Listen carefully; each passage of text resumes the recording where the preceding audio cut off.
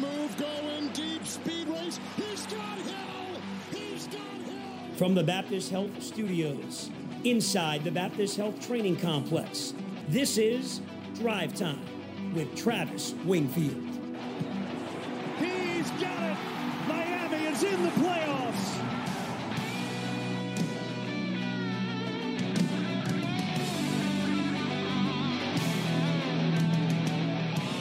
What is up, Dolphins, and welcome to the Drive Time Podcast. I am your host, Travis Wingfield, and on today's show, and then there was a playoff game, and your Dolphins are in it. We'll do our 18th game preview of the season by looking at the matchups, the game by the numbers, and a whole heck of a lot more from the Baptist Health Studios inside the Baptist Health Training Complex. This is the Drive Time Podcast.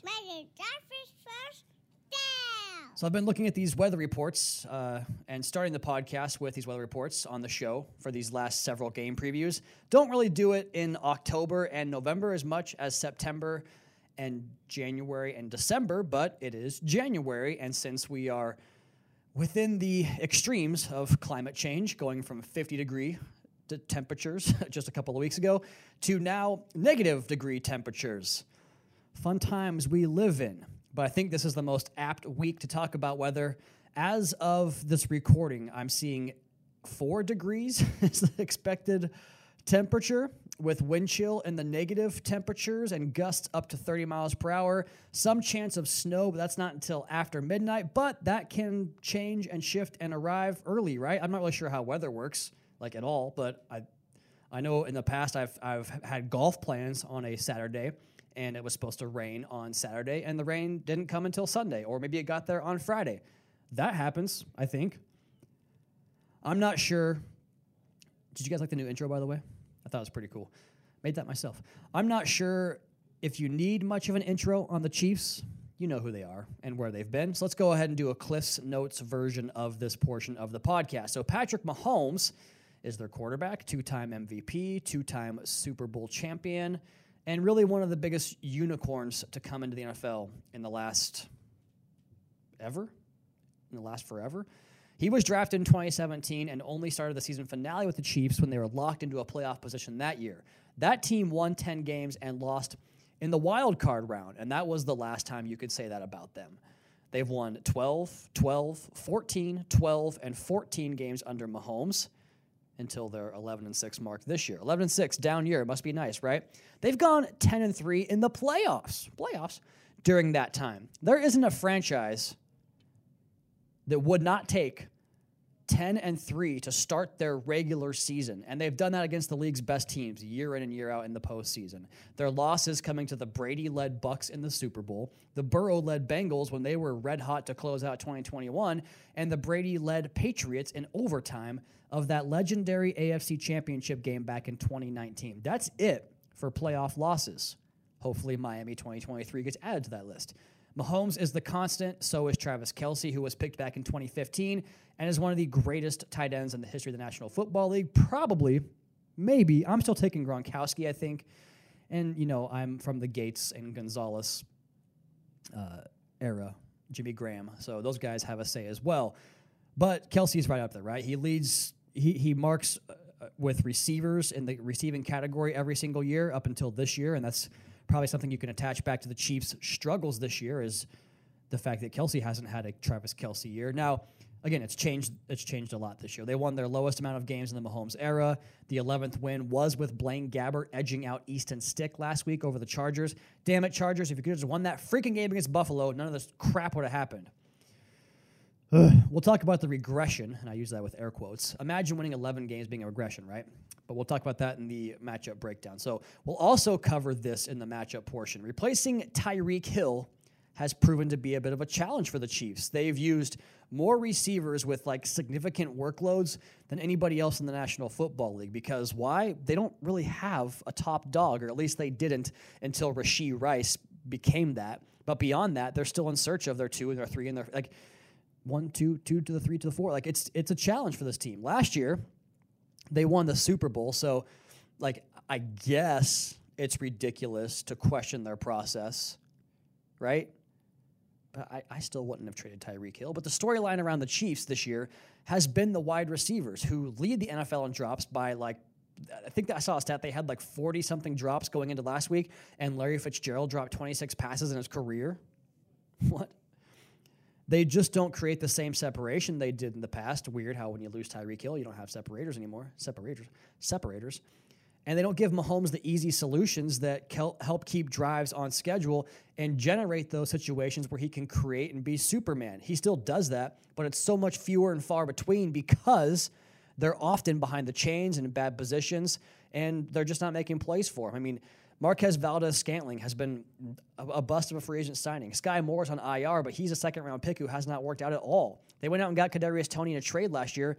It's been a disaster. Justin Watson, nice player, I guess, but talking about limited skill sets. And then Rashee Rice, I think the world of that guy. That catch he made on the Chiefs' long touchdown drive they did in the first half back in Germany. It was like a 3rd and 5 or whatever it was, backed up on their own goal line, and he makes a diving catch on a speed out. That was, besides the Tyreek fumble, to me the biggest play in the game as far as the difference of the game. McCole Hardman is back off IR. He left to the Jets and came back because you go to the Jets, you always leave because things don't happen positively there. Anyway, the entire group was acquired within the last 2 years for Kansas City. The offensive line, in a league where there is no stability on the offensive line, pretty much league-wide, has been the stabilizing force. Jawan Taylor brought in to replace Orlando Brown. It hasn't been great, but he's a name. Donovan Smith is in at left tackle for Andrew Wiley, who also exited in free agency, and he has been injured as of late. And Wanya Morris, his backup, was filling in not so well, but Smith is supposed to come back for this game with Wanya Morris in concussion protocol, so something to keep an eye on. And we have street free agents right now. They're going to play significant reps at that position. But if something happens to Smith and Morris isn't available, they're getting very deep into that position as well. So it's interesting. But they know they can survive the pass rush losses off the edge, even despite their investment into the position, right? Taylor was a big acquisition. Donovan Smith is not that. But they didn't re-sign Wiley or Brown for those reasons. And I think the reason is because they know that if they keep the interior pocket clean, Mahomes' creativity and the eyes in the back of the head and the feel and just the overall balance and scramble ability and ability to keep your eyes downfield while navigating the rush, that's where you can afford to be a little bit softer when you have a trio inside of Tooney, Humphrey, and Smith. It's the best in the National Football League. Now, defensively, and this is where it gets really interesting, crazy, right? Because they have a Hall of Fame quarterback, a Hall of Fame coach, and a Hall of Fame tight end, and defense is where it gets interesting. In my best Al Michaels voice, go figure. But they never had a, air quotes, good defense during all that success we just talked about. It was always a potentially fatal flaw, as we like to call them, heading into the postseason. They never ranked better than 16th in defensive EPA during that 10-3 playoff record and their average of 13 wins per year. But now the defense is more efficient than the offense, and it starts with Chris Jones, an absolute beast. They supplemented him up front with 2 lengthy, strong edges in George Karlaftis, last year's first-round pick, and Charles Omenihu, a nice free agent acquisition this offseason. They also drafted another edge in the first round this year, and Felix Anaduke-Uzama, who hasn't played much, but he's got skills. Inside with Chris Jones, another draft pick with Derek Nandi, who's a great freaking player. They're just really, really good up front. Nick Bolton was a recent draft hit of theirs in 2021 as the green dot in the middle of the defense. They also brought in Drew Tranquill, who is probably better this spring. They're so deep in that good spot. And what have teams done to disrupt the Dolphins' offense? In the last few weeks, it's been stout interior linebacker play. And how did the Bills replace Matt Milano, man? Terrell Bernard's freaking just as good as he is. And Tyrell Dodson left that game, but he was playing pretty well too. Roquan Smith and Patrick Queen. Frustrating, man. Gosh, we should have won the division. But they also added a very good cornerback in Trent McDuffie, no relation to O.J. McDuffie. They found former WSU star Jalen Watson as the UDFA last year. They signed Justin Reed last year and developed a 4th-rounder in L'Jarius Sneed into one of the best cover corners in the National Football League. So they are an example of retaining a few core parts from teams of old and then hitting on key draft picks and free agents to cobble together an impressive unit, something Miami, I think, will have to do over these next couple of draft classes as well, as I could very well see a run-it-back scenario where you just drop in your draft classes, which I would be very much in favor of. Anyway, Andy Reid still at the controls. No more Eric Bieniemy. Matt Nagy is back as OC. Maybe Eric Bieniemy had more than we thought. Steve Spagnuolo in his 5th year as DC, cooking up all those blitzes. So they've really built the team to his vision on that side of the football. And the continuity, I think, shows, while offensively, the lack of such continuity on offense has caused for a down year for them. They look disjointed at times, and I would never doubt them to get it right, but I just don't think it's going to be humming in this like we're used to seeing, which opens an opportunity for Miami, right? Let's go ahead and talk about the storylines heading into this critical. I mean, we talk about critical in the regular season. What's more critical than loser-out games? I mean, this is what must-win games actually are, right? And the storylines are, well, you're 1-5 against winning teams this year. You can buck that trend. You can buck the narrative with a win this weekend. I think if you go to Baltimore and get waxed again, maybe that opens up some conversations. But I'm telling you what right now, man, it's going to be a long 7 months no matter what happens unless you are hoisting the Lombardi in Las Vegas, I think, just because of the expectations this year. And the Nick Saban quote, man, that I'm as guilty as anybody about this, and I think I've learned my lesson finally. Expectation's the thief of joy, right? Because I was having a lot of fun telling people this team might go to the Super Bowl this year. They're that good. And then you lose half your damn roster to injuries, and you don't get to go to the Super Bowl. But having those expectations in a league, in a sport where anything can happen in any week that can take those expectations and crumble them up in your hand like a piece of rock that turns rubble, it's not smart to have those lofty long-term expectations when you know that just each week is what you have to get done. Like it's fun to talk about for podcasts and stuff, but don't buy in because anything can change. And for the Miami Dolphins, what can change and how cool would it be, and maybe this would be a fun Hard Knocks storyline to follow, that you could potentially rematch all the teams you lost to in the regular season and beat them all in the playoffs, on the road no less, in inclement weather. Is it going to happen? The odds are against you, but you're 1-5 this year against winning teams. Get it going this week. Go beat the Chiefs. They are vulnerable. That's the biggest storyline to me in this game. The other one is it's going to be the coldest game in our franchise history, and their franchise too, for that matter. It's supposed to be negative degree temperatures. How does Miami handle it? We shall find out.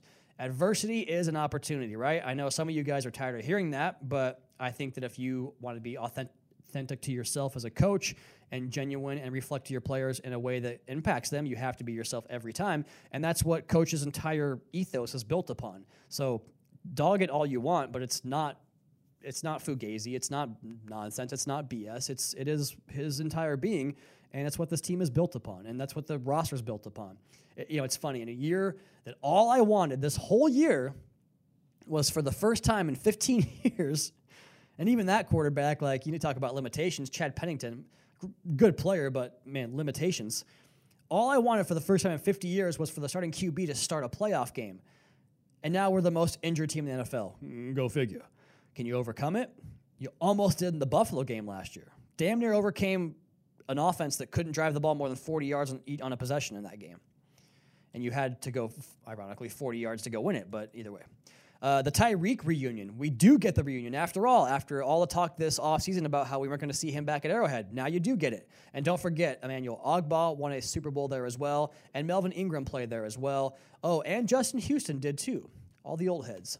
And then finally, the last storyline I have here is just the interesting nature with how these offenses were built and constructed in complete opposite molds. This is not apples to apples because Mahomes is on that second contract and Tua is going to get that soon. But that's me speculating. I don't know anything. But you've seen these two teams attack the structure of the offense entirely different. After KC lost the Super Bowl in 2020, where they were just decimated on the offensive line with injuries. It happens sometimes, guys. Sometimes it happens. They went out and inked Joe Tooney to the biggest guard deal ever. They later signed Orlando Brown and have since moved on and inked Jawan Taylor to a similarly massive deal. They hit home runs on Humphrey and Smith in the draft, while Miami, on the other hand, well, they have invested plenty in the offensive line of their own with big deals for Teestead and Connor Williams, a first-rounder on Austin Jackson, a second-rounder on Rob Hunt, Liam, a second-round pick, Isaiah Wynn, once a first-rounder, not a big investment, but his one-year deal in free agency to come here, formerly of a first-round draft pick. We know about the famed McDaniel 700-play clip for Tua. Let's surround this quarterback with weapons to maximize the processing and accuracy, but also his ability to get the football out quick, which helps an offensive line for 10, 15 snaps a game to basically not take the rep off, but kind of take the rep off. I think it's just an interesting dichotomy there as these two teams get set to face off. So before we turn the page to the offense and defensive matchups, let's go ahead and revisit the game back in November. So Miami had 20 first downs to the Kansas City 16 first downs in that game. We outgained them 292 to 267. And I put on Twitter after that loss that the Dolphins had gotten better in the big games despite losses and said they outplayed Kansas City and got greeted with some backlash to that. I mean, they outgained them. What are you talking about? The turnover battle was even, one apiece. They scored theirs. That's the difference in the game. And the time of possession was also dead even, just about by 23 seconds or something like that. So Tua in that game saw the highest amount of blitzing this year against anybody, 13 times, 34%, which is right on track with Steve Spagnuolo's blitzing percentage, and it's about 30% more than what Tua typically sees. And I asked Coach McDaniel about this in his Wednesday press conference, and he talked about how blitzing typically generates a big play on offense or on defense, and how he says he kind of hopes they do blitz because there's opportunities for that, and that's where Tua typically shines, right? But also, they are so well coached, they can also generate negative plays in their own right. It's a fun balance. Now, we blitzed Mahomes 17 times. He went 13 for 16 with 88 yards, a touchdown, 1 sack. We pressured him 11 times, and he was 2 for 8 with a fumble and 8 yards passing. So Wilkins and Sealer, man, let's go. Kelsey saw just 3 targets, clearly a focal point for us. Jalen Ramsey saw some of those reps as well. Those came against Gink 1 and Elliott 2, and he caught them all 3 of them for 14 yards. If you do that in this one, I think you'll win the game. Rashee Rice caught 2 of 2 targets, both of those against Kohu, but he has really emerged now, so that might change the way that you play it. Hill drew McDuffie on 6 of his 10 targets, 6 for 45. Hey, can we get a big Tyreek game, maybe, please? Waddle got a healthy mix of everybody in coverage. Their run game went 24 for 93. They want to run it inside. 12 of their 24 runs were in the A-gaps, where they got 12 rushes for 59 yards. Our run game, on the other hand, 21 for 117. We had lots of success running right at their top rushers. 7 for 63 going at gaps manned by Chris Jones, and 5 for 53 going at gaps controlled by George Karlaftis. Karlaftis did get 5 pressures, while Jones, Amenahu, and Dana all had 2 each. Cotton allowed 4. He's not going to play. Rob Jones had 2, and that was with Connor healthy, so that was one of the 17 offensive line combinations we had, and Liam played 8 snaps in relief in that game. But Teestead and Jackson, 1 pressure allowed each, so they did a good job keeping the perimeter pressure to a minimum. Sealer and Wilkins both had 4 and 2 pressures alike, and sad, JP had 4 and Chubb had 2 in that game. Wish we had those guys. If we had those guys, I would be predicting a blowout victory, but we don't, so there's that. Let's go ahead and take our last break right there, come back on the other side, and do Dolphins offense versus Chiefs defense. That's next. Drive Time Podcast. Your host, Travis Wingfield, brought to you by Auto Nation. What's up? I'm John Wall. And I'm CJ Toledano, and we're starting a new podcast presented by DraftKings called Point Game. We're now joined by 3-time NBA Sixth Man of the Year, elite bucket getter. Let's please welcome Jamal Crawford to Point Game. King of the Court one-on-one tournament. If they had it back in your prime, do you think you could have took it all? I'm going to be honest with you. I don't think I could have took it all, but I think I would have shocked a lot of people. I think Kobe and everybody in their prime, Kobe would win a one-on-one contest. Yeah, because you got to think, he's going to guard. He don't care about guarding. He's going to guard. He's going to guard. Like, you see him in the Olympics, he's going to guard. And then on top of that. I'm not guarding like that, CJ. Ladies and gentlemen, please welcome Sam Cassell to Point Game. I remember you came out from prime 10. I mean, he was in a culture shock. And then he's going through withdrawals about winning. Remember what I told you? I said, OG, you think I can get paid and go back and play in college? You think I ain't it? Check out Point Game with John Wall and CJ Toledano on the iHeartRadio app, DraftKings YouTube, or wherever you get your podcasts. So we dug into the matchups a little bit on that side of the podcast there. Let's go ahead and get even deeper into Dolphins offense versus Chiefs defense. And a little bit of a change here from last time. They will not have Brian Cook in this game, which is kind of a big deal because they like to run a lot of defensive back-oriented packages, and they'll blitz those guys, and they'll move them around, they'll disguise coverages. And without Brian Cook, that changes a little bit on the back end. They do still have Justin Reed, who's a hell of a football player, Mike Edwards, and then Chamari Connor is the new third safety, the dime safety they bring onto the field in a 24% dime defense that they run. They run 6 defensive backs, more than any other team in the National Football League. The other corners, L'Jarius Sneed never leaves the field. He's a phenomenal player. And then Jalen Watson plays about 34% of the snaps on the perimeter. But inside, Trent McDuffie will travel in there. So if you get McDuffie, like he matched up sometimes one-on-one versus either Tyreek or Waddle in that last game. And, I mean, you got to win those. He's a good player, but Tyreek and Waddle, you got to win those matchups. So he plays inside. Shamari Connor plays some slot as well. Up front, Chris Jones has increased his rep count since the last game by like 20%. He's up to like 68% after his holdout and getting back into the flow of things. Derek Nandi, 46%. Trayshawn Wharton, 37%. Karlaftis plays 70% off the edge, while Amenahu plays 37%, but he missed a chunk of the year, so he's kind of the other starting edge. But Mike Dana, their third kind of nickel pass rusher, comes into the game, and he's a pretty good player too. 68% of the workload for him. And then the rookie FAU, 20%. At linebacker, Nick Bolton missed a bunch of the season on IR. He played 40% of their snaps. Tranquil, 66% of the snaps, and Willie Gay, 60%. So it's a really good defense, man. They essentially used the Tyreek Hill trade to get reinforcements with Karlaftis, with Trent McDuffie. Yeah, geez, get there, Travis. They've just done a good job building this thing around these guys. Go out and sign Drew Tranquil as well. So McDuffie never leaves the field, but when they go nickel, he kicks inside. And then, of course, Brian Cook is down. They were banged up at linebacker last time, but both Nick Bolton and Willie Gay are back, so that was kind of an area to attack, I thought, in the last game. Not so much here. I mentioned 24% dime. That is almost their same number of base downs. 43 defense is 29%, and they're in the nickel for 45%. They want to play out of those heavy defensive back packages and win one-on-ones up front, blitz you with DBs, with different linebackers, and just find ways to make the picture change. So it's a very big game for Tua to get through his stuff, to get through his mental checklist, and just be sharp. It's up to the quarterback, man. And we just saw a defense that operates heavily out of dime, so maybe there's some benefit there to that. And the Ravens do as well. So Miami's kind of gotten three somewhat similar schemes the last 3 weeks, although the blitzing is vastly different. But the Chiefs roll out cover 1 36% of the time. But what's weird about that is cover 3 is typically the kind of offshoot of that. But they go to their cover 2 package the next most at 21%, a rare pairing. But part of that comes from the dime packages with 3 safeties. And frankly, they'll play 3 high looks. They'll play birds on a fence. They'll bring down their slot and cap him and blitz him. Like, there's a lot they do. That's why you have to get the run game going. Your use of motion, crack, wham action on the interior to neutralize Chris Jones could be a key here. And then when they want to commit those extra blitzes inside, you could really work against some of that leverage they create inherently with some one-gap penetration with the screen game, the outside run game, that little fake handoff flip reverse pivot against the backside flow. That's the big key here. Marry your run game and screen game in order to open up the middle of the field to exploit that portion of the field with vertical stretch. Because if you get into third and longs, gosh, it plays right into their hands and their ability to disguise their blitzes from DB-heavy personnel groupings, and it puts pressure on you before the routes can develop, and it can create splash plays like the one that won them the game in Germany. Without that fumble 6, there's no way the Dolphins don't win that game. You cannot convince me otherwise.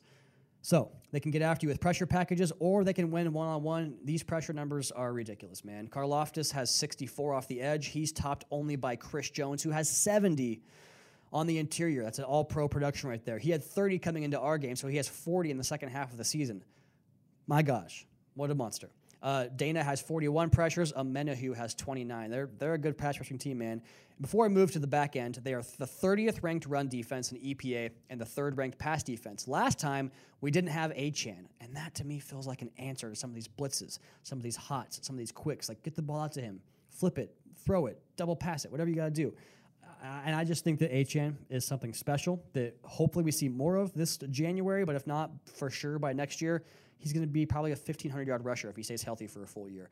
You might need to see him hit some of those big runs in this game, and he does it every week he plays, so it's there for you, and that would get them out of what they do best. The league-high 9.2% sack rate. They blitz some more. Not to mention the package they've had the hardest time defending this year in terms of their production is 21 personnel, and nobody runs more 21 personnel than your Miami Dolphins, whether it's with Alec Ingold or with 2 running backs with Mostert and Achane back there. So how about their key cover guys? Snead, McDuffie, Reed, they almost never leave the field.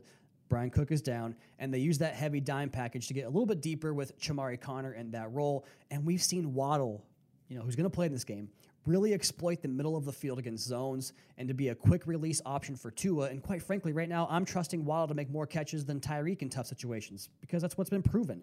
And if he does play, which I think he will, I could see Waddle getting minimal attention if they combine 1, attention to Tyreek, 2, they blitz Tua 31% of the time, right? That's 7th most in the NFL, and nobody blitzed Tua more than what they did. The Bills blitzed him once We saw Wink Martindale blitz him 25% of his usual amount against the Giants back in week 5.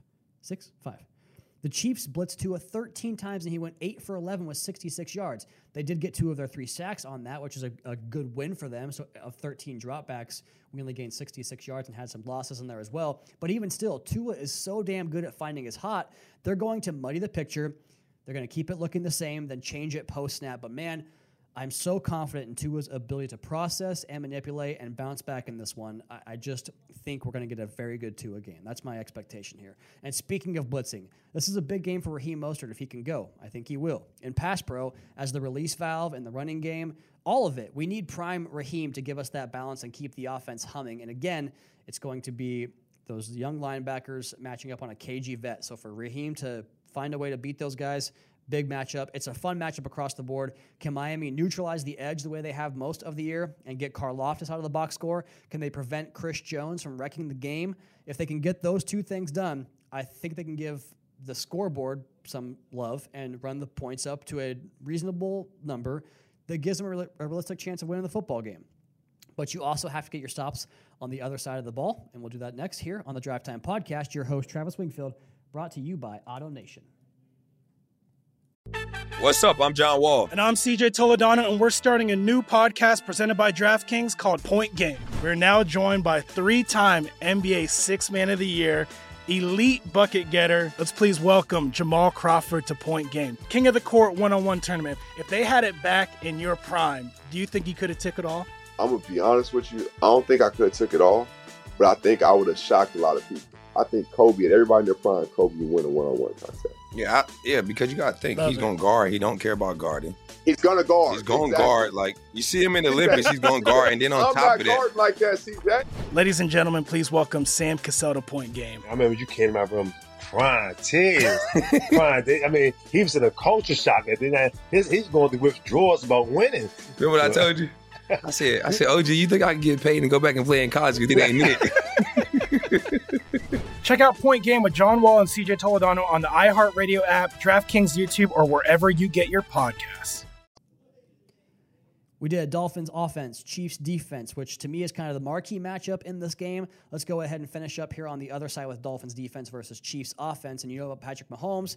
He is the all-time quarterback. He never leaves the field there. With Rice has had a major uptick in usage, 55%. He was at 20% last time these two teams played. But Valdez-Scantling plays over half the snaps. Justin Watson plays 47% of the snaps. I mean, Kadarius Toney, 25%. Like, it's just not a good room. And that's why I think there's an opportunity here for Miami to, despite the injuries, play pretty well on defense. Now, Travis Kelce plays 69%, Noah Gray plays 60%, and Blake Bell plays 25%. So they use the 3 tight end package quite frequently. Up front, we talked about the offensive line. You know about those guys. Pacheco, 50% on the workload in the backfield.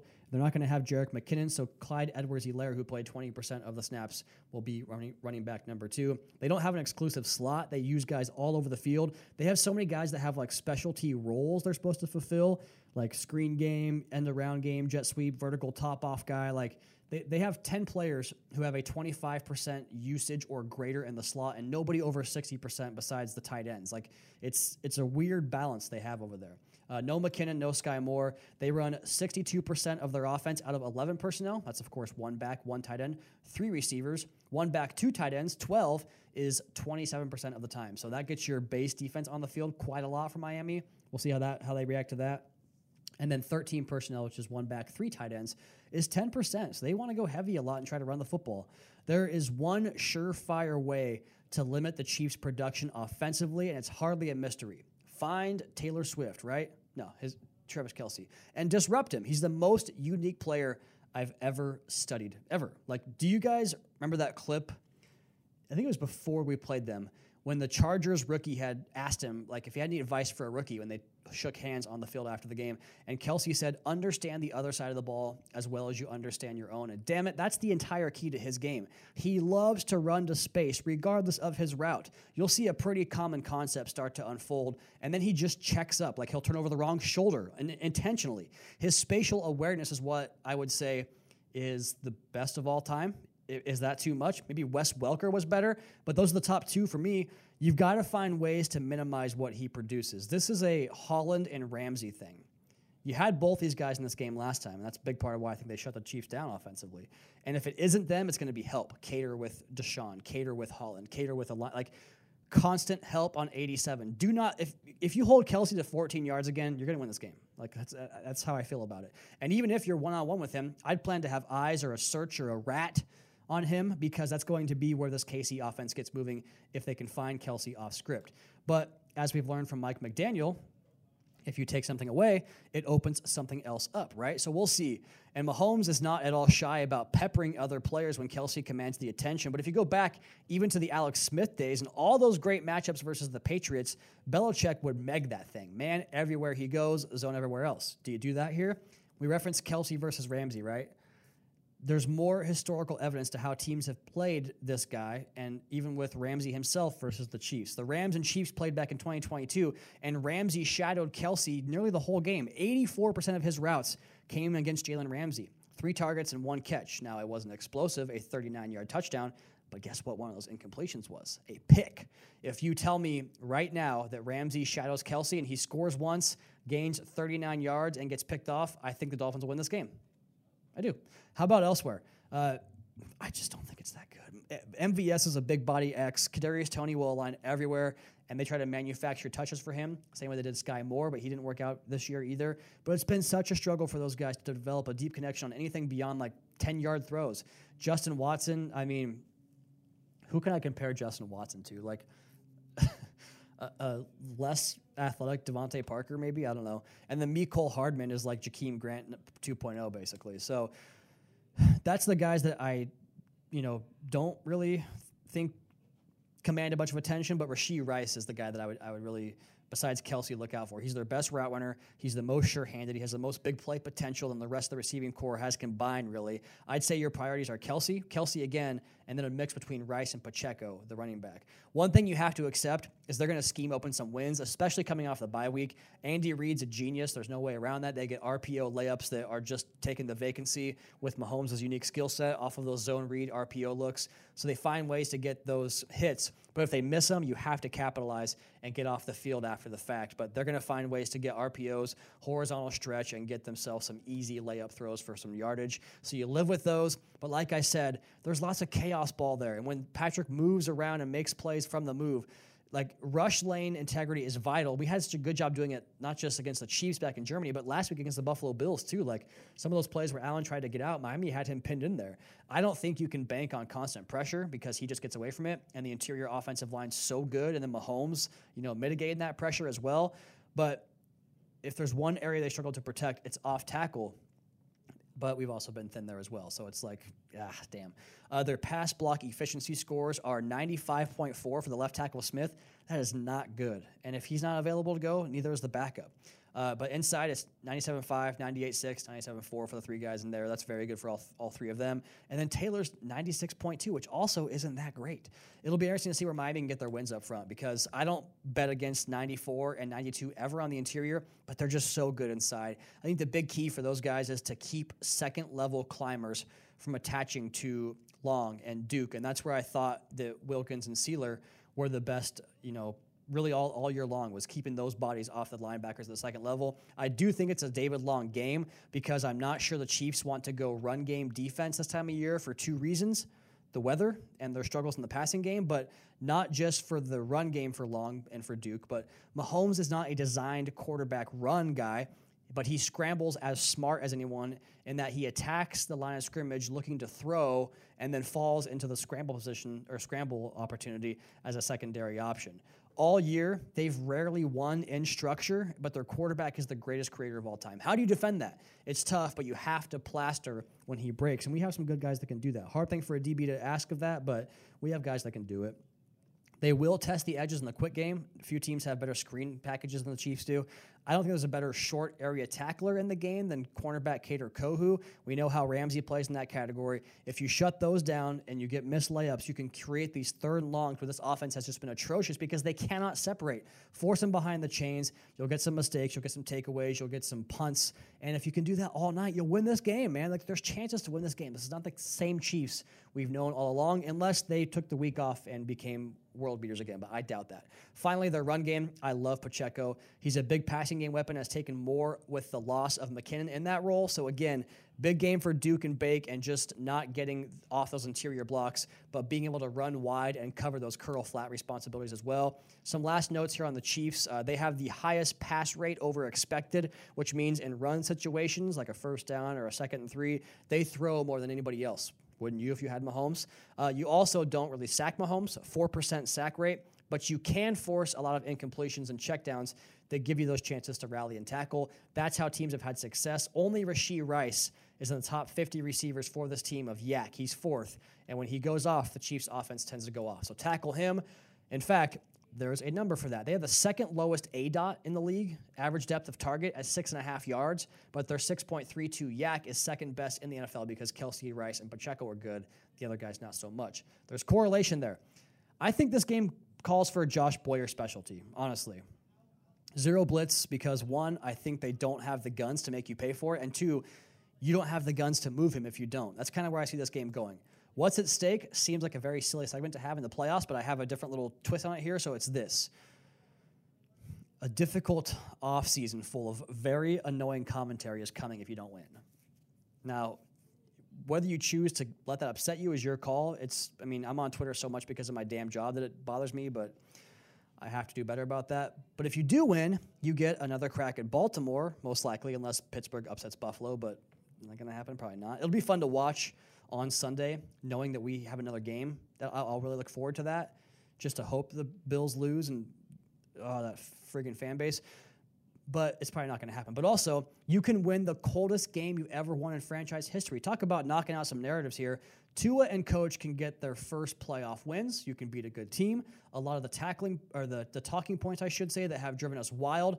You could then point to this and be like, well, they won in Kansas City in January, so what does that mean? So please do it. Please do it. Also, Hard Knocks has been so good. Don't you guys want to make more episodes? Wouldn't Hard Knocks arc be so cool if the whole thing was losing to these good teams and you come back and beat them in the second time? Come on, NFL, help us out. Keys of the game. Number 1, don't let Travis Kelce beat you. That simple. Number 2, when the Chiefs go off script, you have to plaster and win your matchups. Do not let Mahomes become Magic Man Mahomes. You know, John Cena, now you see him, now you don't. Number 3, consistent execution on offense. I want to see good operation. I want to see accurate throws. I want to see good routes. I want to see hustle. I want to see effort. I want to see brotherhood routes, all that stuff. Be your best version of yourself. My areas of concern, defensive injuries, obviously, and our offensive operation in a really raucous environment. If these teams were both healthy, I predict a blowout for Miami. But I think you need the offense to be one of the better versions of itself, and they haven't done that on the road all season because you might get 9 of 11 starters back in this game. And it's Connor Williams and Isaiah Wynn. Like, Connor's super valuable. Isaiah was great this year. But if I told you that going into the season, if you had all those guys but 2, you'd say this offense can score 40 points any given week. I don't expect 40, but score points, man. You're there. Do it. Also, their elite linebacker play is an area of concern. Area to exploit matchups on the perimeter on either side of the football, and the fact that they are a blitz-heavy defense that can't do that against this quarterback without getting burned. My prediction, I think the Dolphins are going to win, guys. I do. I think the Chiefs have been hashtag not a good team all year, and I think more recently they've become sort of a bad football team. Have you watched the Raiders game they played a few weeks back? Now, the Dolphins are teetering on being a good hashtag good football team because all the injuries and the offensive regression, right? But also, we haven't seen the offense this healthy since the Washington game. And that was both receivers, both running backs, and 3 of your starting offensive line. I mean, that's really not that bad. Now, can we get a pass rush? Do we have to blitz? I think so. I think you go down swinging and you ask the Chiefs to beat you with their wide receivers. We did see some 0 blitz against the Bills. Mahomes does not have the same running ability as Josh Allen. I think if you do that, you can create some stops and go score 4 touchdowns. Score 4 touchdowns, 1 per quarter. I don't think it's asking too much, even as good as this Chiefs defense is.